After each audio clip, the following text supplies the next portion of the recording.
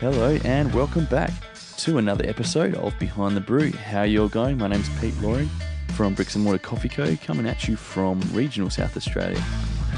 We have a fantastic episode ready for you today. I hope you've got your pens and notepads out because you're going to get taken to school by two very, very clever, very fun, energetic and really switched on guys. I'm talking about Mike and Kieran from Virtue Coffee Roasters. These guys are from Carlton in Melbourne, Victoria, and they have a cafe, brew bar, roastery space that is very hidden away, but in man alive, you get in there and it's an amazing space.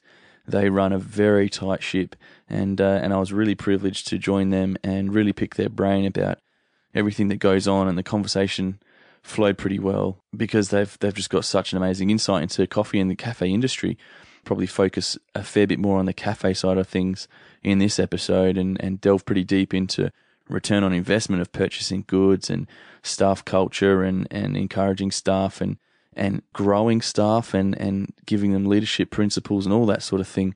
It's a really good episode. I've known them for probably about a year or so now, and it's been a real privilege because I've lent on them a few times for advice, and they really do have a great insight into the industry here in Australia. So really glad you could join us for this episode today. If you're dialing in from somewhere overseas or somewhere far away, I'd love to hear from you and hear your perspective on the show and hear your perspective on the Australian coffee scene. If you're an Aussie abroad, I'd love to hear from you and see what the differences are between overseas industries and the one we have here in Australia and what you've learnt about the good and the bad from Australia. So we'd love to hear from you guys. If you ever want to shoot me a note or have questions for any of our guests, feel free to drop us an email at behindthebrew@bricksmortarcoffee.com.au. That'll come straight to me, and I will definitely farm that out to whoever can answer the question best. So enjoy, sit back, and I'm really sure you're going to have a great time listening to this episode. Okay, so here we are. Nice crisp morning. Not quite morning because someone was late, but anyway, we're here at Virtue with Mike and Kieran, and we are going to hear all about their journey today. So, what's going on? Where are you from? How you got into this business? And we are keen to hear all about this place. Hi, my name's Kieran. I'm the head roaster for Virtue Coffee. Originally, I just started as the head roaster, but became a partner in the business about a year into the place. It's been a lot of learning and a lot of different ways. So for me, originally, I was born in South Africa in Cape Town. I finished high school here though, so in Albury, just over the border in New South Wales. And kind of my journey getting into coffee was very much discovering specialty coffee as a scene and going that way into it. Going to university and dropping out of a science degree and realizing that maybe physics and academic life wasn't for me. And then realizing that I wanted to start in coffee, but being 22 and never having worked in a cafe is the wrong way round. Absolutely. But I guess I discovered Coffee Snobs sometime in 2006 or so. And I started playing around with a popcorn popper in 2008. So it's kind of a decade of roasting for me as it is. So I'd already been roasting coffee when I first started working as a waiter, essentially. And it took me a while to become a barista just because I was unhappy with what I was doing. Yeah. As in what you felt comfortable with the level you wanted to have? Absolutely. I guess I've always been very quality driven, quality focused. The reason that I fell in love with specialty coffee was kind of seeing people competing in World Barista Champs and watching their routines and how they would describe what they were doing and their ability to execute exactly what they wanted. And then me starting to work in coffee and already having some understanding of how roasting would be an important part of that and something to focus on. Working as a barista, you're standing in front of someone and you want to be able to pour a coffee that looks great. You want an espresso that tastes great. And being faced with a very busy environment and not feeling like I was executing to the degree that I wanted. Right. And probably I wanted better than what was required in the cafe as well. So kind of adjusting my expectations to meet what was required was one thing that I needed to do just to get good. And then from there, learning to kind of improve my standard to an extent that I'm more comfortable with now. Obviously, it's still something that you learn about. You learn little tricks and little things that make things just a little bit better. I think a big part of coffee is kind of a little flourish. It's you're just showing someone something.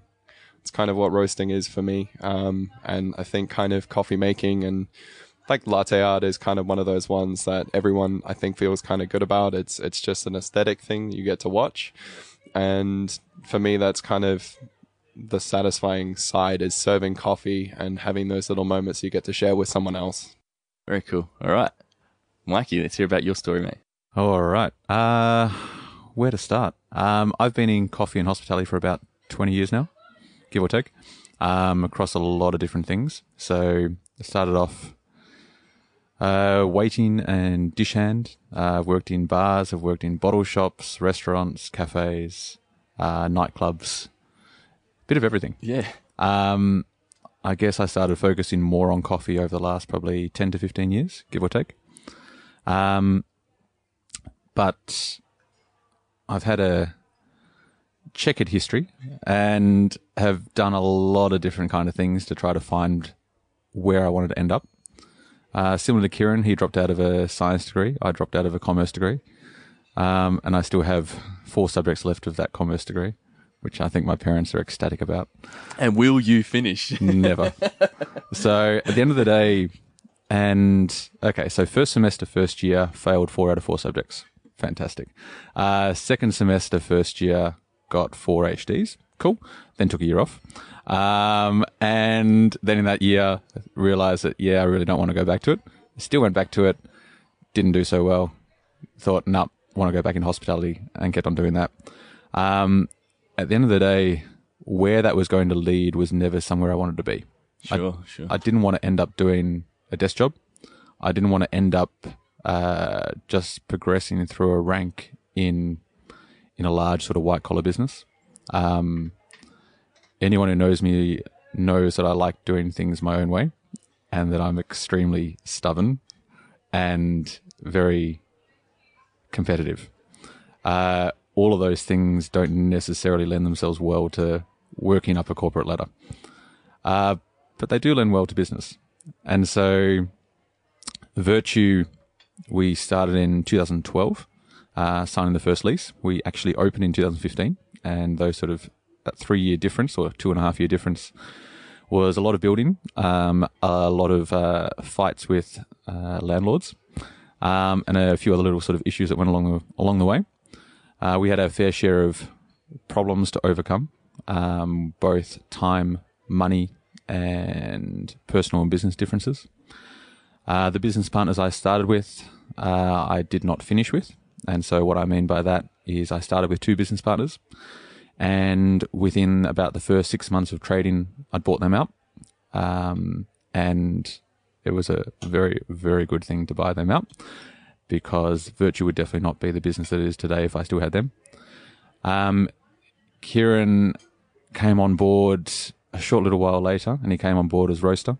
And a little while after that, he became a partner, which is awesome. So, yes. But it was one of those things like I distinctly remember we were working at a cafe together a while ago, and that's how we originally met. And I went outside. I'd finished the day at this cafe, and he'd run outside, and I was just standing near a bin. I don't know why I remember the bin, but I remember the bin. And he came up and he said, "Look, I don't know exactly what's going on. I don't know exactly what you're doing, but I just want you to know that, I want to come with you. I want to be a part of it." I'm like, "That's awesome." And so at that time, Kieran, as he's just said, he kind of, he started off in coffee, and his first job was at this same place. And he was always been a very passionate, very quality driven person. Much shyer than he is now. He's come out of his shell a lot over the last little while, which is good. But sorry, I didn't know he even had a shell. there was a very big shell there to start with. So he's a very different person now. It's great. But he came on, he expressed a desire to come on board, which is amazing. And then he went and broke his foot while he was frolicking along a beach on a holiday. And so he was in a cast for quite a while. And so he wasn't on board right at the start, unfortunately. But he came on board as soon as he was finished. And yeah, as things worked out, we managed to give him an opportunity to come on board as a partner, which is awesome.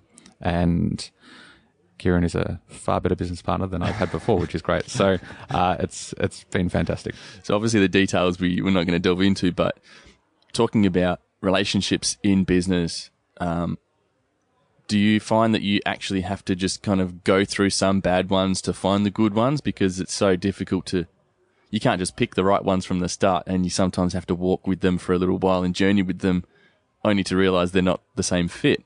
Like, how the heck do you... So that's one of the issues. One of my dad's favorite sayings, he ran his own small business for many years. And one of his favorite quotes was, that's the thing about business partners compared to personal relationships. You can't kiss and make up. Yeah. And which is true. I guess it is one of those things where business relationships are extremely different to personal relationships.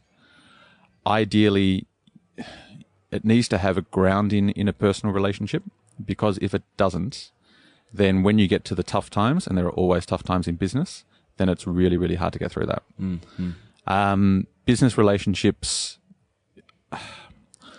I have obviously a business partner in Kieran for Virtue, and we've also got another business together, which is a little hole-in-the-wall cafe in Richmond.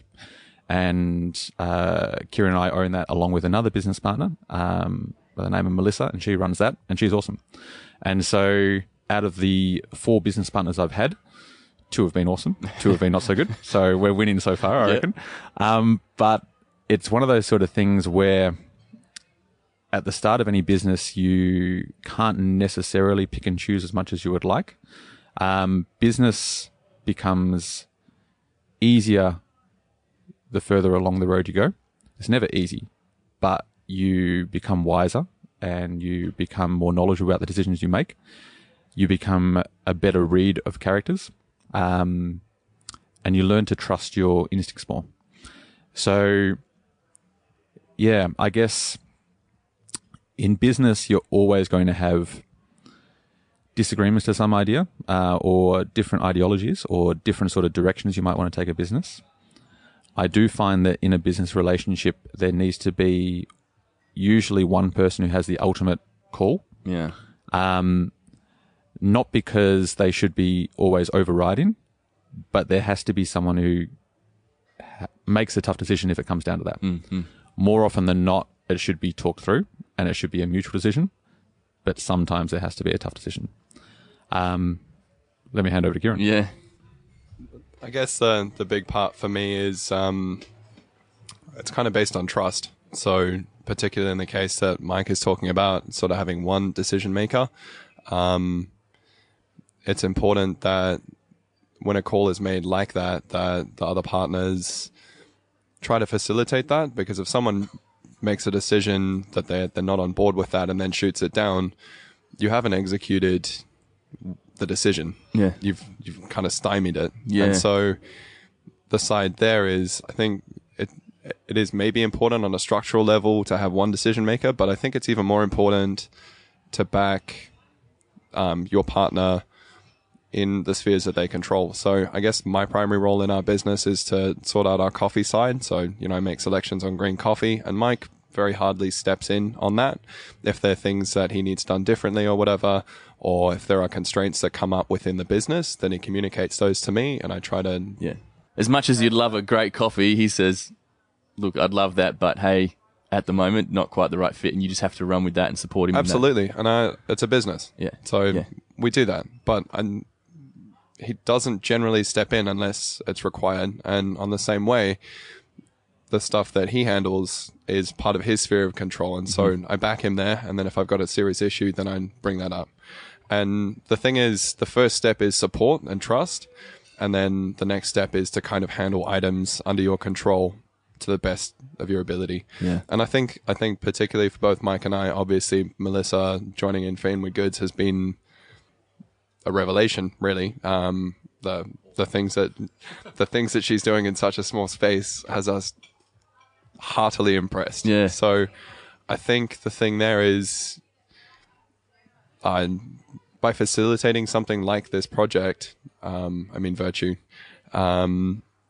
you put yourself in an opportunity to meet people who are on board with what you want to do, rather than people who are trying to look at the things that you're looking at and say, hey, you've made the wrong decision there. Sometimes you make the wrong decision, but in a business, you've already committed to that. So it doesn't matter about accountability all of the time.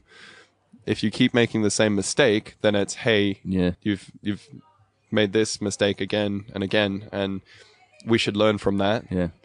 Rather than, you made the mistake, this is on you to fix that. It's just, how do we progress forwards? And instead of looking at the books and saying, cool, well, you managed through this and you're doing badly, it's, well, how do we improve that? And so I guess the first step is trust, support, and then a learning mentality rather than out and out business focus. So running a business is obviously business focused, but a business partnership is really about choosing the right people and then making sure that you're focusing on the business, not on the numbers. Yeah. So obviously it guides your decision making. Yeah. Yeah. But once a decision has been made and you've started acting on that, if you've already spent the money, do the best you can. And that's it. You put yourself in a difficult position sometimes, but that's your time to make good. So coming from a point of being staff now into partners and owners of a place, and you're talking about, responsibilities. I like what you said about owning the issues, and some of the best bosses that I've worked for would never actually point the finger and go, oh, you stuffed that up. It's a case of, that was a bad decision that we made. Regardless, it happened. Let's now fix it and get better. Being baristas working for someone else, being hospitality staff working for someone else, now to being your own bosses and managing staff, are they things that you look to instill in your current staff? And yeah, so staff culture, like, do you try and teach those things to your staff now? I think it's on a kind of business owner side, you always try to make things as good as you can for your staff. But there are days where things don't go according to plan. So for me, I've always kind of dealt with kind of anxiety. And so for me, my first step is, how do you help your staff get to kind of a stable, comfortable position so that they can best deal with whatever comes up, any task at hand? How are we going to get the best out of the situation? So in a way, yes, you don't need them to necessarily focus on, cool, I need to make a business decision about this. Yeah. But you do need to train them with a focus on, they have a responsibility to the business when they're doing stuff. So they can't just stand and have a chat to a customer if there are other customers waiting to be served. But in the case where they've got the time to talk to a customer, they should be doing that instead of chatting to their mates. Sure. So you want to guide them, I guess, and put them in a position that is powerful for them to do the best that they can. Yeah. Going back a step. Yeah. So it is a good question. And I guess to talk about a couple of things, one about how it changes, but also two about how you instill culture. So the first thing is, and it's something which I talk often to my business partners about, and as well as other people who are at that same sort of level, which is people have an employee mindset. And it's something where people can't help it. And you can't help having it because realistically, employee mindset is about thinking about usually what's in it for me. Usually thinking I could do this so much better if it was my place or something else like that. And quite often not necessarily seeing all the steps that might happen behind the scenes or all the steps that might need to happen to facilitate something. Now, that's something which is common to everyone. It's not anyone's fault. It's just the way it is.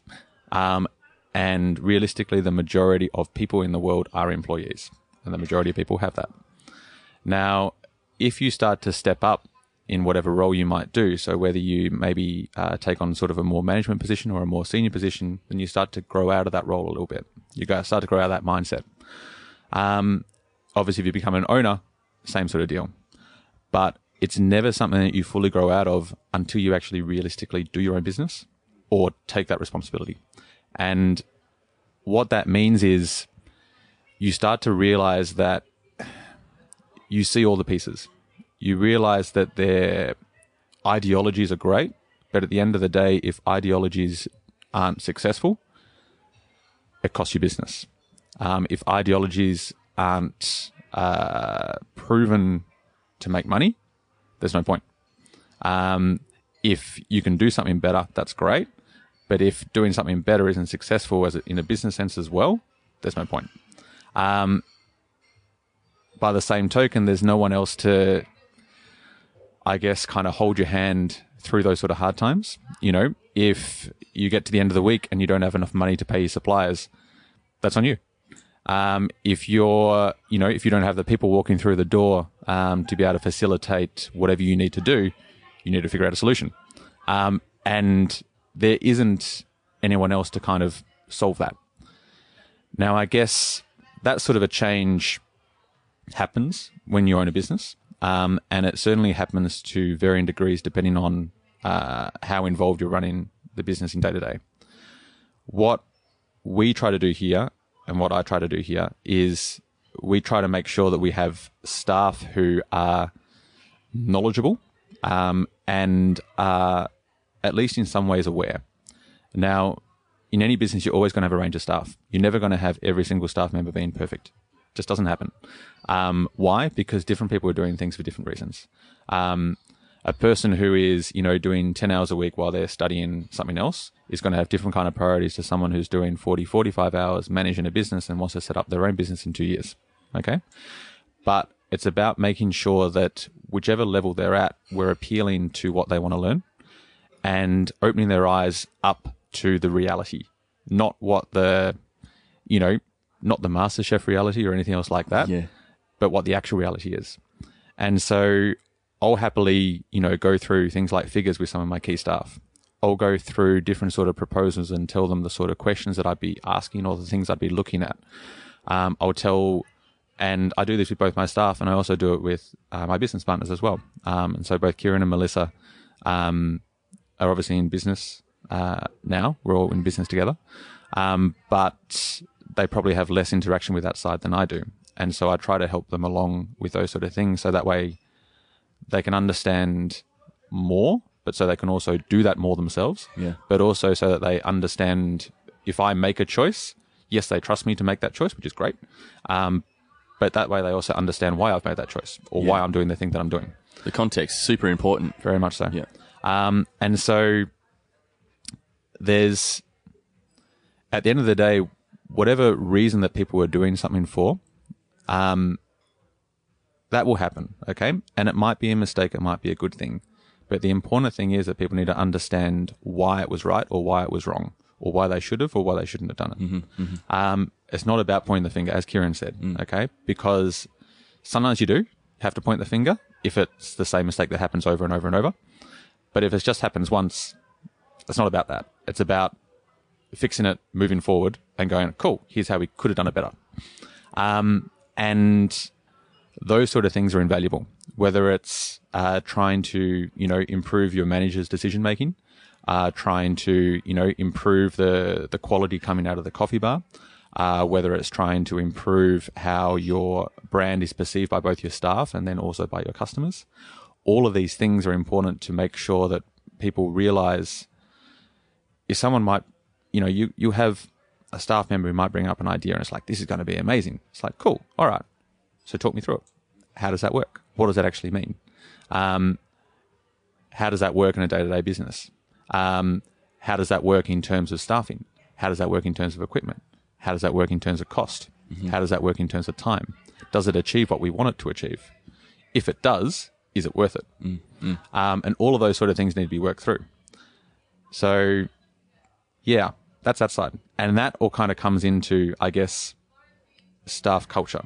Because at the end of the day, staff culture is made through people bringing on people who are like-minded and then hopefully making that culture stronger and stronger and stronger. Mm-hmm. And the stronger it is, it means that the more people who then come on board after, they either fit or they don't. But it's a very easy sort of, you can see it very easily. So I guess these days, like, we have a culture where we need to ensure that we are working hard. We're working towards the same sort of goals. We should have a generally positive staff culture. Happy. At the end of the day, hospitality is not easy work. It's hard work. But that's okay. But if you're going to complain about working hard, then you're in the wrong industry. Yeah. If you're going to complain about, going, I'm not making this amount of money or I'm not doing this, you're in the wrong industry. And so this industry is about enjoying the role, knowing where you're going to be in a year, 2 years, 5 years, anything else like that, and figuring out what you need to get there. And ideally, we want to be in that sort of position to facilitate that. Yeah. Whether it be about bringing floor staff up to baristas or baristas up to management, or opening a place, as a co-joint venture with, a senior staff member. All of these sort of things are what we end up looking for. Yeah. Yeah. Have you seen a change? Because obviously that's, I've talked about this a few times with some guests where there's been that change in Australia with it being actually a choice of a career rather than just a stopgap in uni, or I need some part-time work. People are looking, it seems like people are looking for, I want to be a hospitality worker as an actual goal, which is very interesting because, but I think you see that in the way they treat customers and you see that in the way they work, because when they are busy, they still keep that smile. When they are, flat out, they still keep that attention to their detail and attention on the customer. Have you seen that in the staff that you've either worked with over the last, while or in the staff you're employing now? So there has been a bit of a shift there. It's still not as much a shift as we all might like to think it is. Very much so, there are a lot more people who are career focused, but honestly, still the majority are the people who are doing it while they're doing something else. Yeah, right. And when I say majority, I'm looking at the entire industry. Sure, okay? Sure. We're in the lucky position where here at Virtue, we have a very desirable location and a lot of desirable things that people want to work with. Because a lot of people want to work with us, we have a good choice of staff, which is nice. And because of that, the kind of staff that we have here are generally very high quality and lovely people, and generally are more career focused. Now, having said that, out of the 20 odd staff that we have, then there are always going to be people who are, a uni student and doing it part-time while they're doing something else, or doing it just to make money while they're, about to go into their other career, which is fine. But then you have other people who, we have a junior roaster who wanted to learn more about coffee and more about roasting and has the aim to set up his own sort of roasting venture in a couple of years back in Italy, which is awesome. We've got our operations manager who has run his own business for many, many years, and is currently running our business, and running all operations. But he will go back into his own business in another year, 2, 3 years. And most likely he'll probably do it with us. We had a assistant manager who was very interested in learning more about business and more about the numbers, and was looking at doing her own business. Right now, she's doing a bit of travel at the moment, so she's not quite sure exactly where she wants to fit. But by doing that, she'll get perspective as well. We had another girl who was here, and she thought her passion was coffee, but in fact her passion was more about sort of social media and that kind of side. And as it turns out, she had an opportunity with us doing that, and now she runs all of our social media across all of our businesses. So at the end of the day, you need to find the right people for the right roles. And there's no point trying to go, okay, you should be in this role. People need to know what role they want to be in. Yeah. And then you need to figure out a way to facilitate that, if you can. There's that facilitation, though, that the owners and managers need to allow for the staff to go, hey, I'm currently running the floor. Can I try something else? Which I think is really important for the staff to be able to feel okay to do that. Absolutely. Yeah. And so the thing is, you always want to try to facilitate. There are always going to be times as well that you can't, for whatever reason. But it needs to be talked through. It's never a flat no. It might be a no because, or it might be a no, not yet. or it might be a no, but how about this? But then quite often it might be a cool, prove it. Yeah. And so, we've had people who, might have come up with an idea for this aspect of quality of coffee. And for whatever reason, I might disagree with it. Cool. But I also know that doing it will have very little impact on the business if it fails. Sure. If it has little impact, I'm like, cool, prove it. So they'll go ahead and do it, and they might discover it works, and I might be wrong. Happy days, because the business still improves. They might be wrong, but at least they've learned from it. Yeah, sure. So either way, it's fine. Yeah. You something to add? I guess you always want people to be involved and invested in what they're doing. I think hospitality still carries a bit of a connotation of sort of a transient kind of industry. A lot of backpackers working in a lot of pubs around the world sort of thing. Yeah. And where are you from? Where's your accent from? And it's just like, well, I'm originally from Norway, but I spent a lot of time in England, so who knows? Then they sound Australian because people who spend a lot of time in London and then end up in Australia sound like Australians. So it's kind of a funny, I guess, holdover. But I think slowly the industry is changing a little bit, and particularly where there is lots of focus. So, if you look at maybe winemaking, or if you're looking at kind of modern distilleries, or if you're looking at specialty coffee, there are people who are very invested in what they're doing. Yeah. And on the same level, you want your staff to understand that that's going to help them get there. We just had a little intermission there. Kieran got called on the bar. They needed the big guns. He's down there kicking butt now. So let's talk. Obviously, we just spent some time talking about growing cultures in staff and then trying new things. So let's talk about bar downstairs. Everything's very cool. I was looking around. It's an efficient workspace. You got the Marco for the hot water. You got the milk dispensers. You've got singles already weighed in little containers, ready for batch brewers and ready for filters and stuff like that. Correct. Talk about that. Was that something you've set off from the very start? You knew it wanted to be like that, or it's grown to be like that? A bit of both. So personally, I'm very much about efficiencies and bar design and venue design.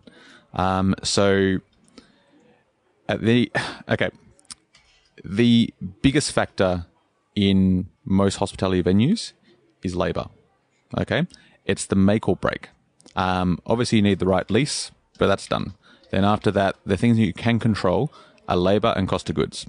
Cost of goods you can negotiate with your suppliers. Labor, you cannot.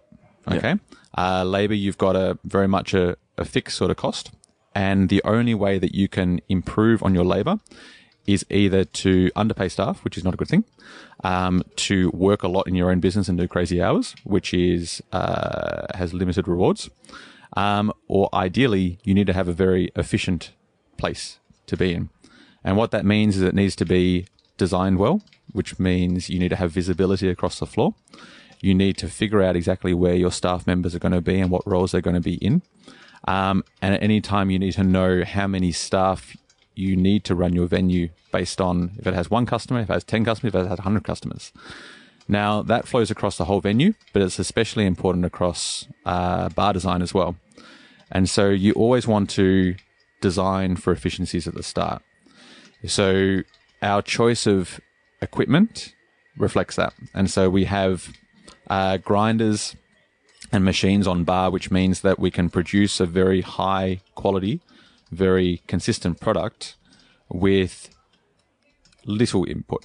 Yeah. It doesn't mean no input, but it means that you can focus on the bigger problems rather than the little problems. What does that mean? It means things as simple as volumetrics. You got to have it. Putting a juggler on bar means that we can dispense milk. We don't worry about having to pour the right amount. We reduce wastage. We always have it cold, which means it's also better for, food health and safety. And realistically, that saves half a staff member as well. Okay. Yeah, right. By having the kind of grinders that we have on the bar, it keeps it much more consistent in terms of dose. It keeps it much more consistent in terms of grind. Same deal. We can produce more coffee more consistently at a higher quality. We have pre-dosed coffee for our batch brews. We also have pre-dosed teas, chais, and all of those kind of things. So that way we don't have to worry about measuring that out as we go. It's simply a matter of grabbing the container, putting in the pot, brewing. Same deal while we have the Marco boiler. So we've got 2 different temperatures there. So that way if we're brewing a green tea at more like 75 degrees, or if we're brewing a black tea at more like 95, we have the water ready to go. So everything is built around efficiencies. What it means is we've got a bar where if I didn't have all those things, I might need 2 staff members on that bar at any one time. What it does mean is that I can run a moderately busy bar instead of 2 staff members with 1 staff member. And even if it was flat chat where another bar might need 3 to 4, I can run it with 2. It's also flexible so people can pour milk from each side. It means that people can use the till from various different angles. Yeah. It means we can predict where customer flow is going to be, and we can predict how that's going to work. So all of that kind of thing has to happen from the design point of view. And it's very important. If you're building your own venue, you must consider it. And it's a lot of wandering around looking like a crazy person. Yeah, peering over people's bars. That's right.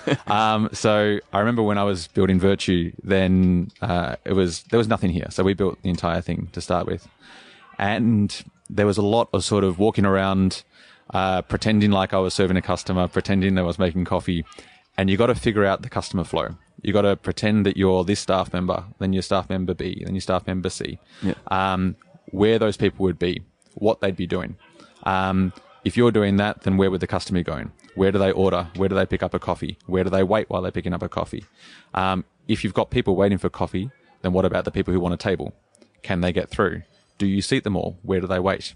Yeah. If they're sitting down, is that comfortable? Can they get to the bathrooms? Can you get the food from the kitchen? Does that impact anything else? Do you have to get customers to move? Can they stay where they need to be?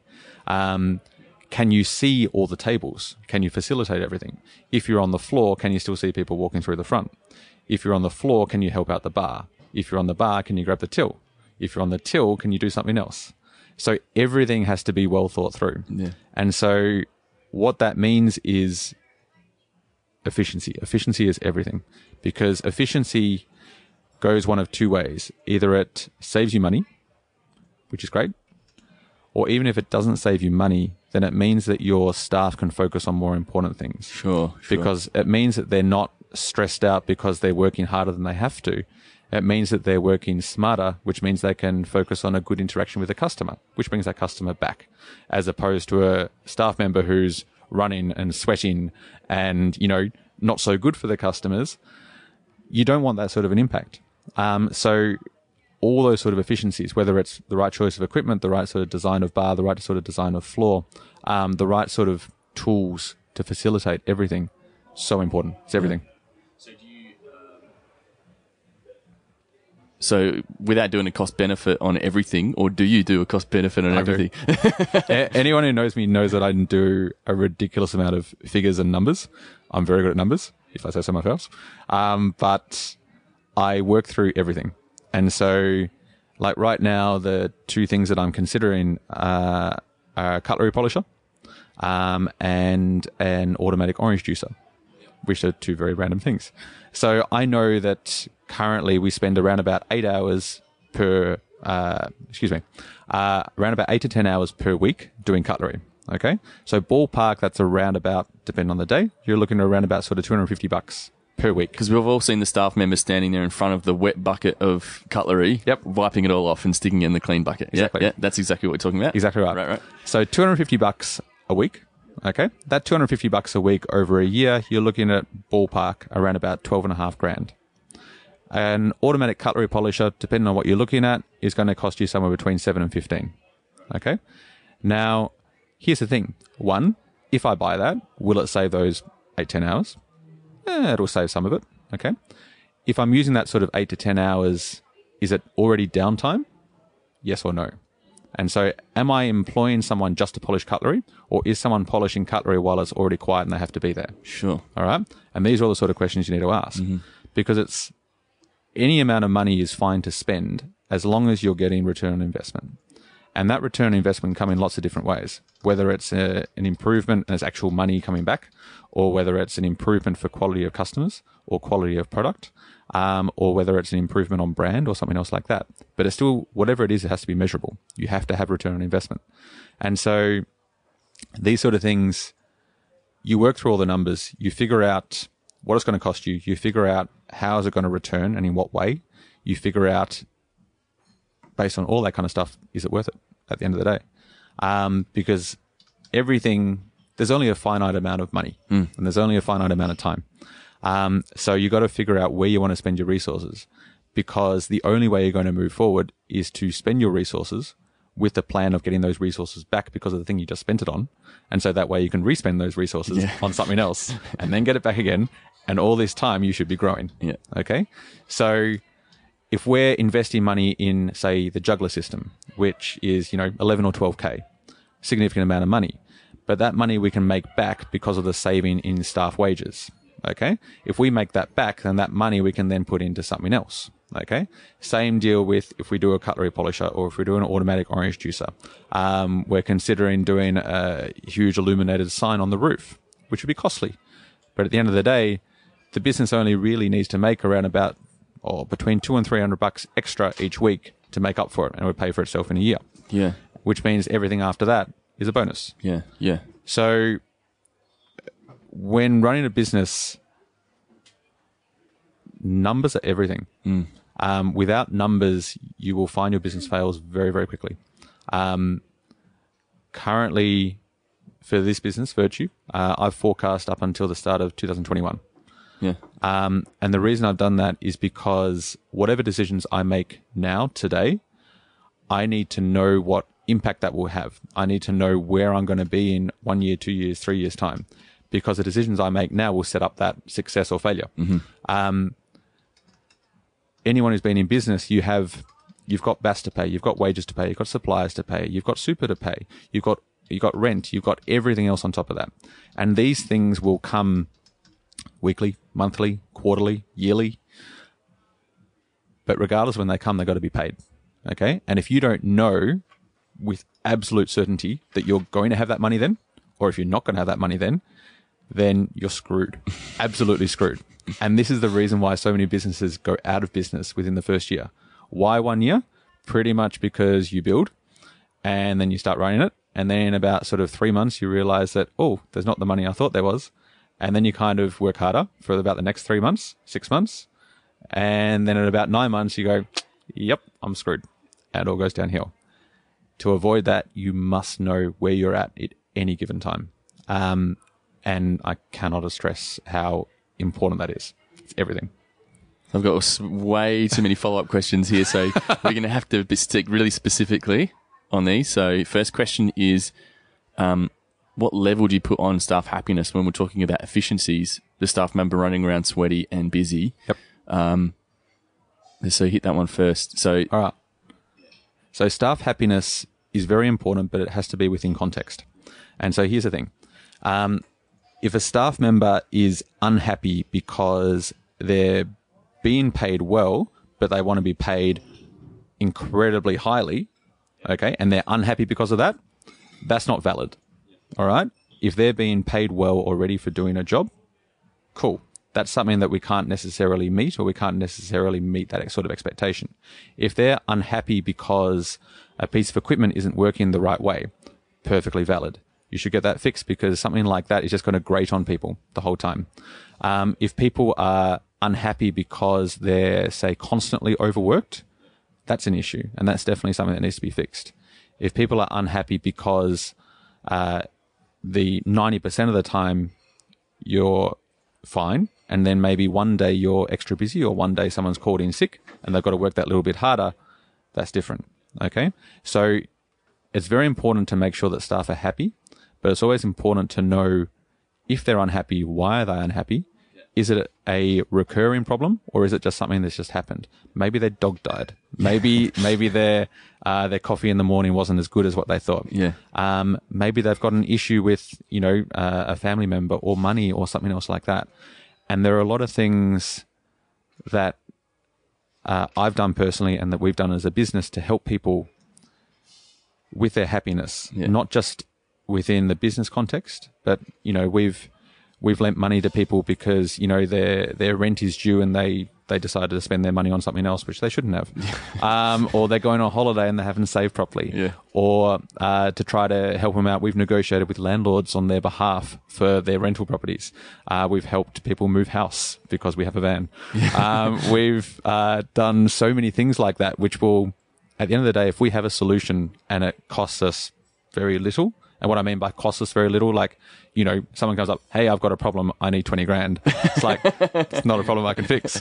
But hey, you know, I'm in a real bind. I need to, you know, move this from A to B. Do you have a spare half hour? It's like, yeah, of course. No worries. That's fine. So happiness is important because at the end of the day, one, you can't do everything by yourself. You're never going to. If you feel that you are the business, or if you're everything, you got a big shock ahead of you. So you must have good staff with you and with you. They don't work for you, they work with you. And that's very, very important. The only way they're going to work with you is because they're going to be happy and they like what they're doing. They feel challenged, but they enjoy the environment. And a big part of that is happiness. Cool. Other two will merge together. You talked about return on investment when you're buying new products and buying new products. So what kind of time do you look at for ROI on the cutlery maker, or the cutlery polisher, sorry? And are you a cash guy or you're a lease guy? And how does that work into changing your decision, whether it's one or the other? Cool. So, all right, first of all, ROI, realistically, I kind of cap things at about a year for ROI. Why at a year? For this business, okay, going back a step, and I'm going to get back to that question. Sure. But for any business, it's going to have different levels of when you actually kind of reach return on investment for the business. Sure. Okay. And the larger the business is, the longer it takes to get to that point. It's kind of like if you've got a little pebble or if you've got a big rock is going to take a lot longer to kind of get momentum and kind of keep on turning over. Whereas a little rock, you know, get it straight away. Yeah. And that kind of compares to, okay, you got a little hole in the wall and you're working it by yourself and you're working it Monday to Friday, you can get that up and going pretty quickly.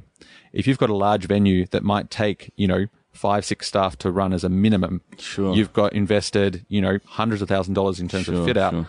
It's going to take a lot longer to get momentum. Therefore, you stretch your ROI out a bit. Exactly. Right. So for something like Virtue, then I'm happy with an ROI up to about a year. If it was a small business, and so our other little place over in Richmond, I might be looking at an ROI over, say, 3 or 4 months. Okay. Now that's the first thing, because it has to be in comparison to what your revenue is and what you're expecting it to be. But it also needs to be realistic because, okay, Virtue has been here for 3.5 years. It will still be here in 5 years, in 10 years, in 15 years, in 20 years. Okay. And it's important to know that, because if I get an ROI in a year and I've still got another 15 years, you know, to improve on that, that's great. Whereas if it's a small little business and, you know, maybe you might top out it after 1 or 2 years. And what I mean by top out is you might have maxed it. Okay. And if you've maxed it, either it's going to be a profitable cash cow or you're going to sell the business. Sure. Okay. Sure. But therefore you have a shorter ROI because exactly that's right. the longer term. Exactly right. Now, right. Going back, what is acceptable? It depends on what it is. So, and it depends on how big the outlay is, and it depends on what you're trying to solve. So there are some things which don't always have a measurable ROI, or it doesn't always come back to money. But they're things which are essential. And so, all right, we rebranded around about, probably about 1.5 years ago, give or take.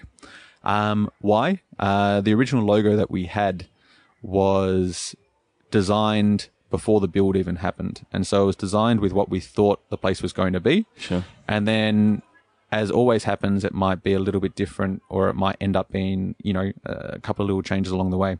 And so we found that the logo that we designed didn't match the venue that we built. And so we wanted to change the logo, and then that kind of, you know, flows along from there. Now, that costs money, okay?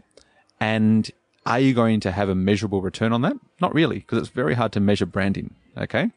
So, but for an investment, it might be, you know, 100, 500,000, 5,000, whatever else it might be. If you strongly feel that what you've currently got is not going to do you any favors and the new one is, then it's still something which is worthwhile. Okay. It's worthwhile because you're thinking about long-term. It's beyond a year. It's beyond 5 years. It's beyond 10 years. Branding is about legacy more so. To put that in context, the difference might be, say, okay, we just spent $1,000 on cutlery, which is a lot of money on cutlery. Why? Because that gives us efficiencies pretty much instantly. Right. Easier to polish? Sorry? Easier to polish? No, same to polish. But here's the thing. So we were finding during our peak times on weekends that we were having to polish cutlery around about halfway through the day because we didn't have enough cutlery to service everywhere. Now, we always did, but unfortunately cutlery gets thrown out quite often or people steal it or anything else along those lines. Yeah. And so you've got to replenish things. But by spending $1,000 on cutlery, it means that realistically, every single weekend day, we might save, between an hour and 3 hours of time where we have to be polishing cutlery versus other time where it's downtime and we can be polishing cutlery. Okay. What that means is that's about sort of, a couple $100 every single weekend that we're saving. That means within 5 weeks, I've already made my money back. Happy days. And so if I know that, dropping $1,000 on cutlery is a no-brainer because I know I'm going to make it back. And here's the thing. That's just the money side. Then you've also got the staff happiness side. I don't have to polish cutlery exactly when it's busy. Right. And that's it. Because you don't want to be stressed out going, I've got customers coming through the door, all right, and I need to service those customers, but I can't even do that because I don't have cutlery. That's silly, okay, because that causes unnecessary stress. Yeah. For spending $1,000, you improve the business, you get economies of scale, you make more efficiencies, and you make your staff happier. Like it's money well spent. Yeah. Every day. Yeah. Very cool. So many nuggets in there, man. Jeepers. Everyone just take a breath. Nugget City. Nugget City. Excellent that you brought up branding because I wanted to talk about it a bit. The question was going to be about branding and how you manage that and how you made that fit here and, how far you push branding. So, yeah, super interesting that you brought it up anyway. So how did you go about branding with Virtue? And I noticed downstairs you've got lots of ancillary stuff. You've got your own cocoa, hot chocolate and chais and things like that and teas. And how far did you go with your mental, how far did you plan expanding the product range you had and the marketing side of it? Two very different questions there, but the marketing side of branding it and the strength of the branding on your packaging or, what were your decisions around branding? Okay, so that's a big question. Yeah. And it kind of goes into a few different things, I guess, because branding is one side and business opportunity is kind of also linked into it. Because you were just mentioning there a whole lot of, sort of consumables and that kind of thing. So we'll split the question up then. Let's talk branding first because I want to talk branding products side. So for branding, branding is what people relate to. And so with the right branding, it can kind of stretch across a lot of different people. Your customers will talk to other potential customers because they like the brand. And that's invaluable.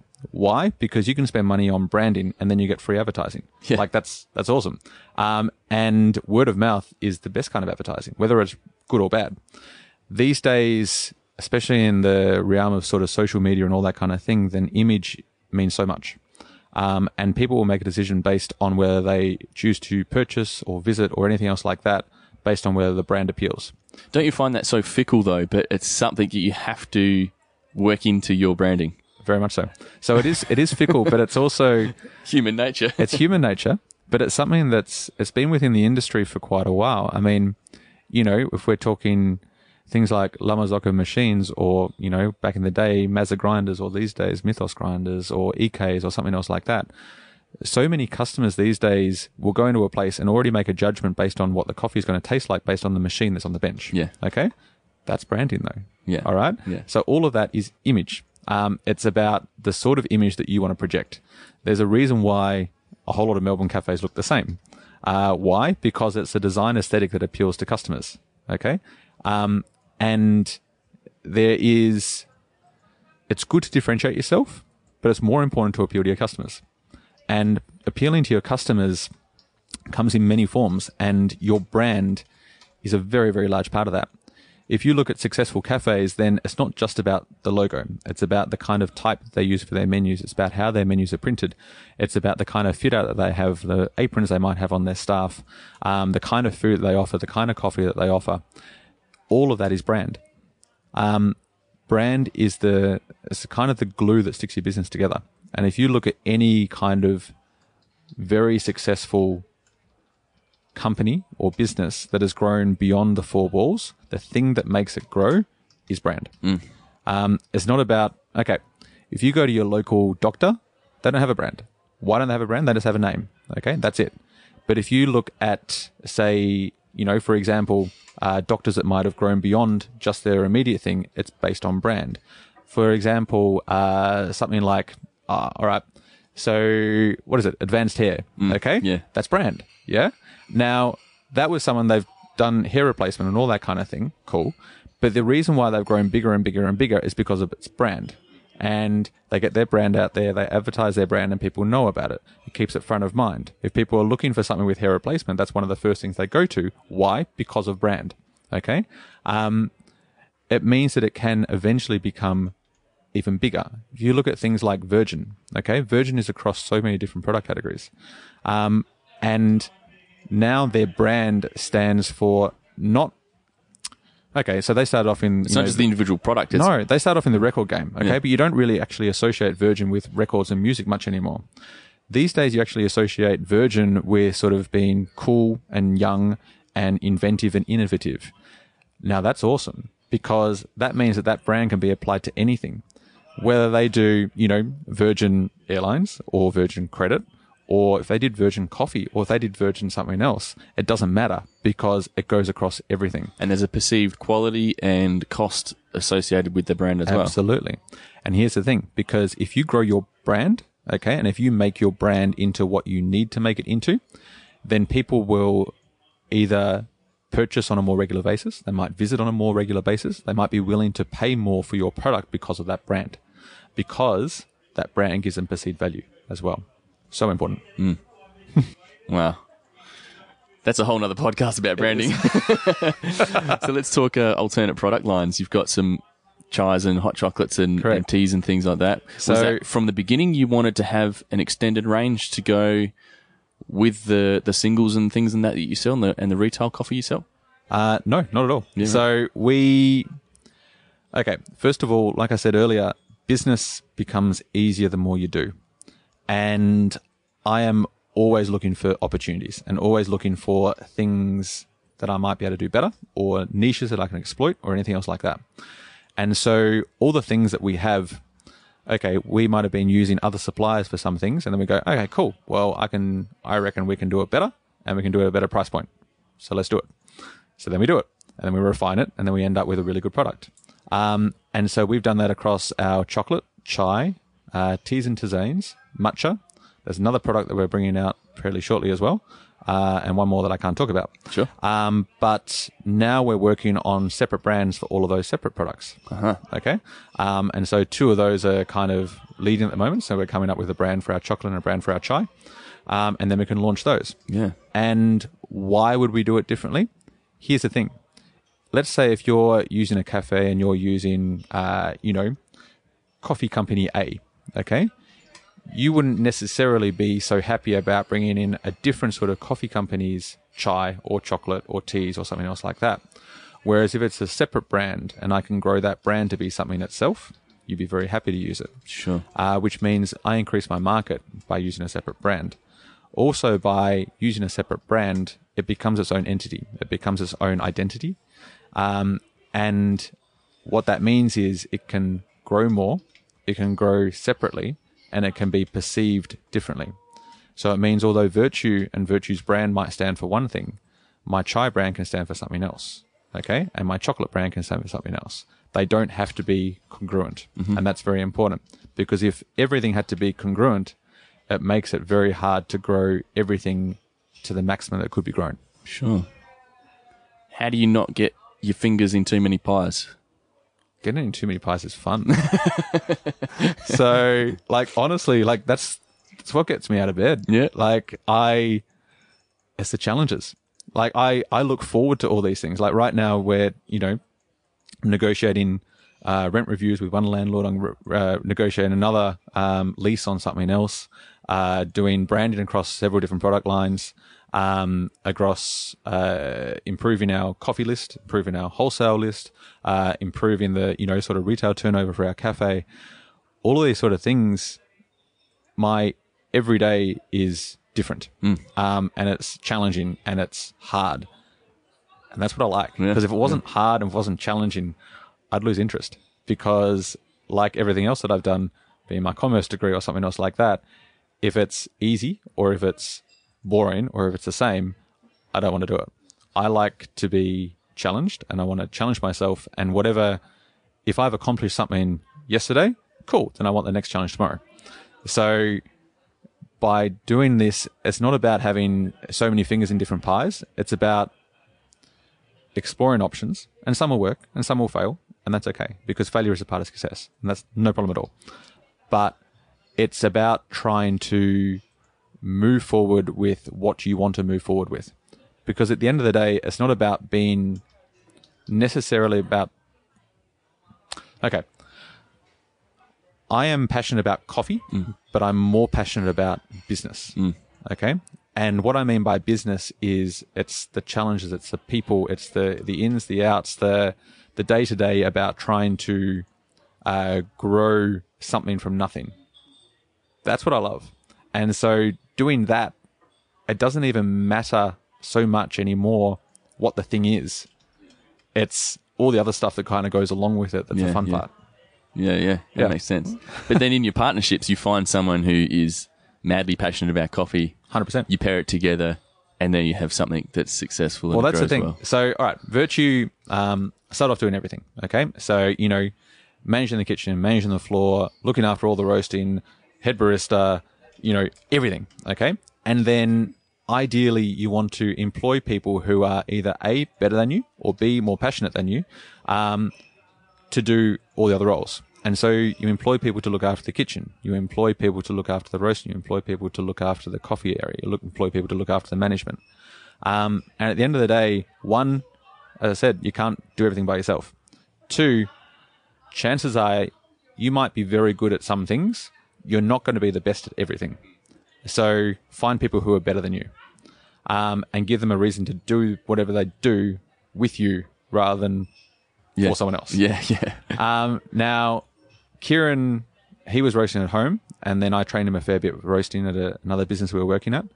And I was a much better roaster than him. He is now a far better roaster than I am, which is great. And he's a lot more passionate about it, and he is awesome at what he does. And that's his thing. I don't need to get involved with that. So that's his department. If I want to get involved with it, or if I need to get involved with it, I will. But 99% of the time, it's his thing. And so I can't remember what the original question was. But yes, so you want to have people who are heavily involved in whatever the thing is that you need to solve. And so coffee and roasting and everything that goes along with that is a very intensive process, and there's a lot that goes on in there. Now, I like it, and I've done it for many years, but for me personally, I need more. And so Kieran loves it, and he wants to do that all the time. It's like, cool, do that all the time. But his more is finding the greens, finding the better profiles, etc., etc. 100%. And that's where he goes. That's awesome. That's awesome. And so then, say, Melissa over at our other business in Richmond, then she wanted an opportunity to open up her own business, and she wanted to learn more about that. So we gave her that opportunity. And it's been hard work for her, 100%. But it means she's also had the backing of people who have done it before, and people who might have seen all the things that she's going to see. And it means that she'll tell you herself, she's grown so much in the last 9 months, and it's been crazy. So you always want to look for people who you might be able to partner with, who might be super passionate about that particular thing or really want to work in that particular aspect. And so, for us to grow in any area significantly, you need that. Whether it be people who are passionate and, about coffee and they become your head barista and then they push that area, or a passionate head chef and then they can push the food area, or people who are passionate about, say, sales. They might be able to push the wholesale side. Regardless of whatever it is, you need to partner with people who are good at what they do, passionate about what they do, and want to push hard in that aspect. Yeah. And quickly touching on the retail products side of it, how big a missed opportunity is it that when cafes or cafe roasteries don't push those lines and don't have retail? Is it a big contributor to bottom line, or is it a hassle that's just there because you should do it? So no, it's not a big contributor, but it is also one of those sort of things where a lot of cafes are very appreciative if you can supply a lot of things that they might be looking for. And quite often you might have the most incredible coffee with the most amazing branding and all that kind of jazz. Awesome. But they still might need to find a separate supplier for all the other things. If you can supply, incredible, amazing coffee, and then also incredible, amazing chai and chocolate and teas and all that kind of thing, it improves your offer to them. It means that they can, with one phone call, get, 5 different products as opposed to calling 5 different people for one product. And that's a really good thing. And so it's all the other sort of products that we offer currently present a very small amount of our revenue. But it's a very, the part you can't measure are the people who might be using you because of those other things as well. Mm-hmm. Or they might say, try your chocolate and be using someone else's coffee, and they really like your chocolate, and then that's an in for you to bring in your coffee. So there are a lot of opportunities in there. By the same token, coffee is, depending on which month it is, it's either the most loved or most hated sort of thing. It's either the one with all the health benefits or none of them. Not the one that gives you cancer. Yeah. And so at the end of the day, if you're in coffee and people are loving coffee at this point, great. And if people are not loving coffee so much, why don't you provide something else that they're going to enjoy, whether it be chocolate or teas or matcha or something else along those lines. So they are all opportunities. But the thing is, you can never really base an opportunity or judge an opportunity just based on what it's doing now. You got to give it a fair crack and then see what happens. And sometimes you'll lose. Sometimes you'll lose money or lose time. But it's irrelevant. At the end of the day, it's about the journey. That's such a cliche, but it is. It's about the game. And it's a game. It's a very real game because you're playing with money and time and people.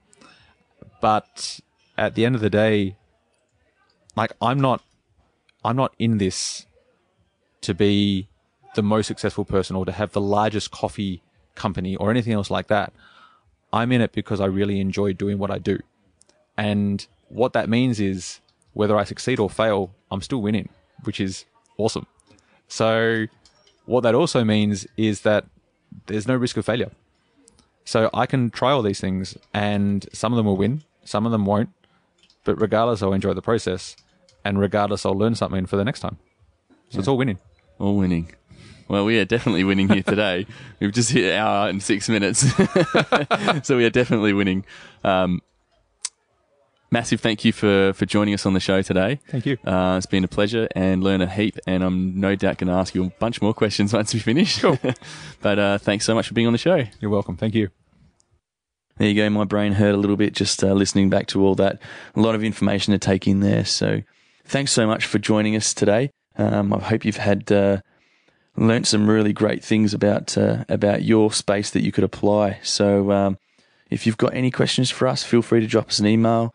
Check us out on socials, on Instagram and Facebook as well, at Bricks and Mortar Coffee Co.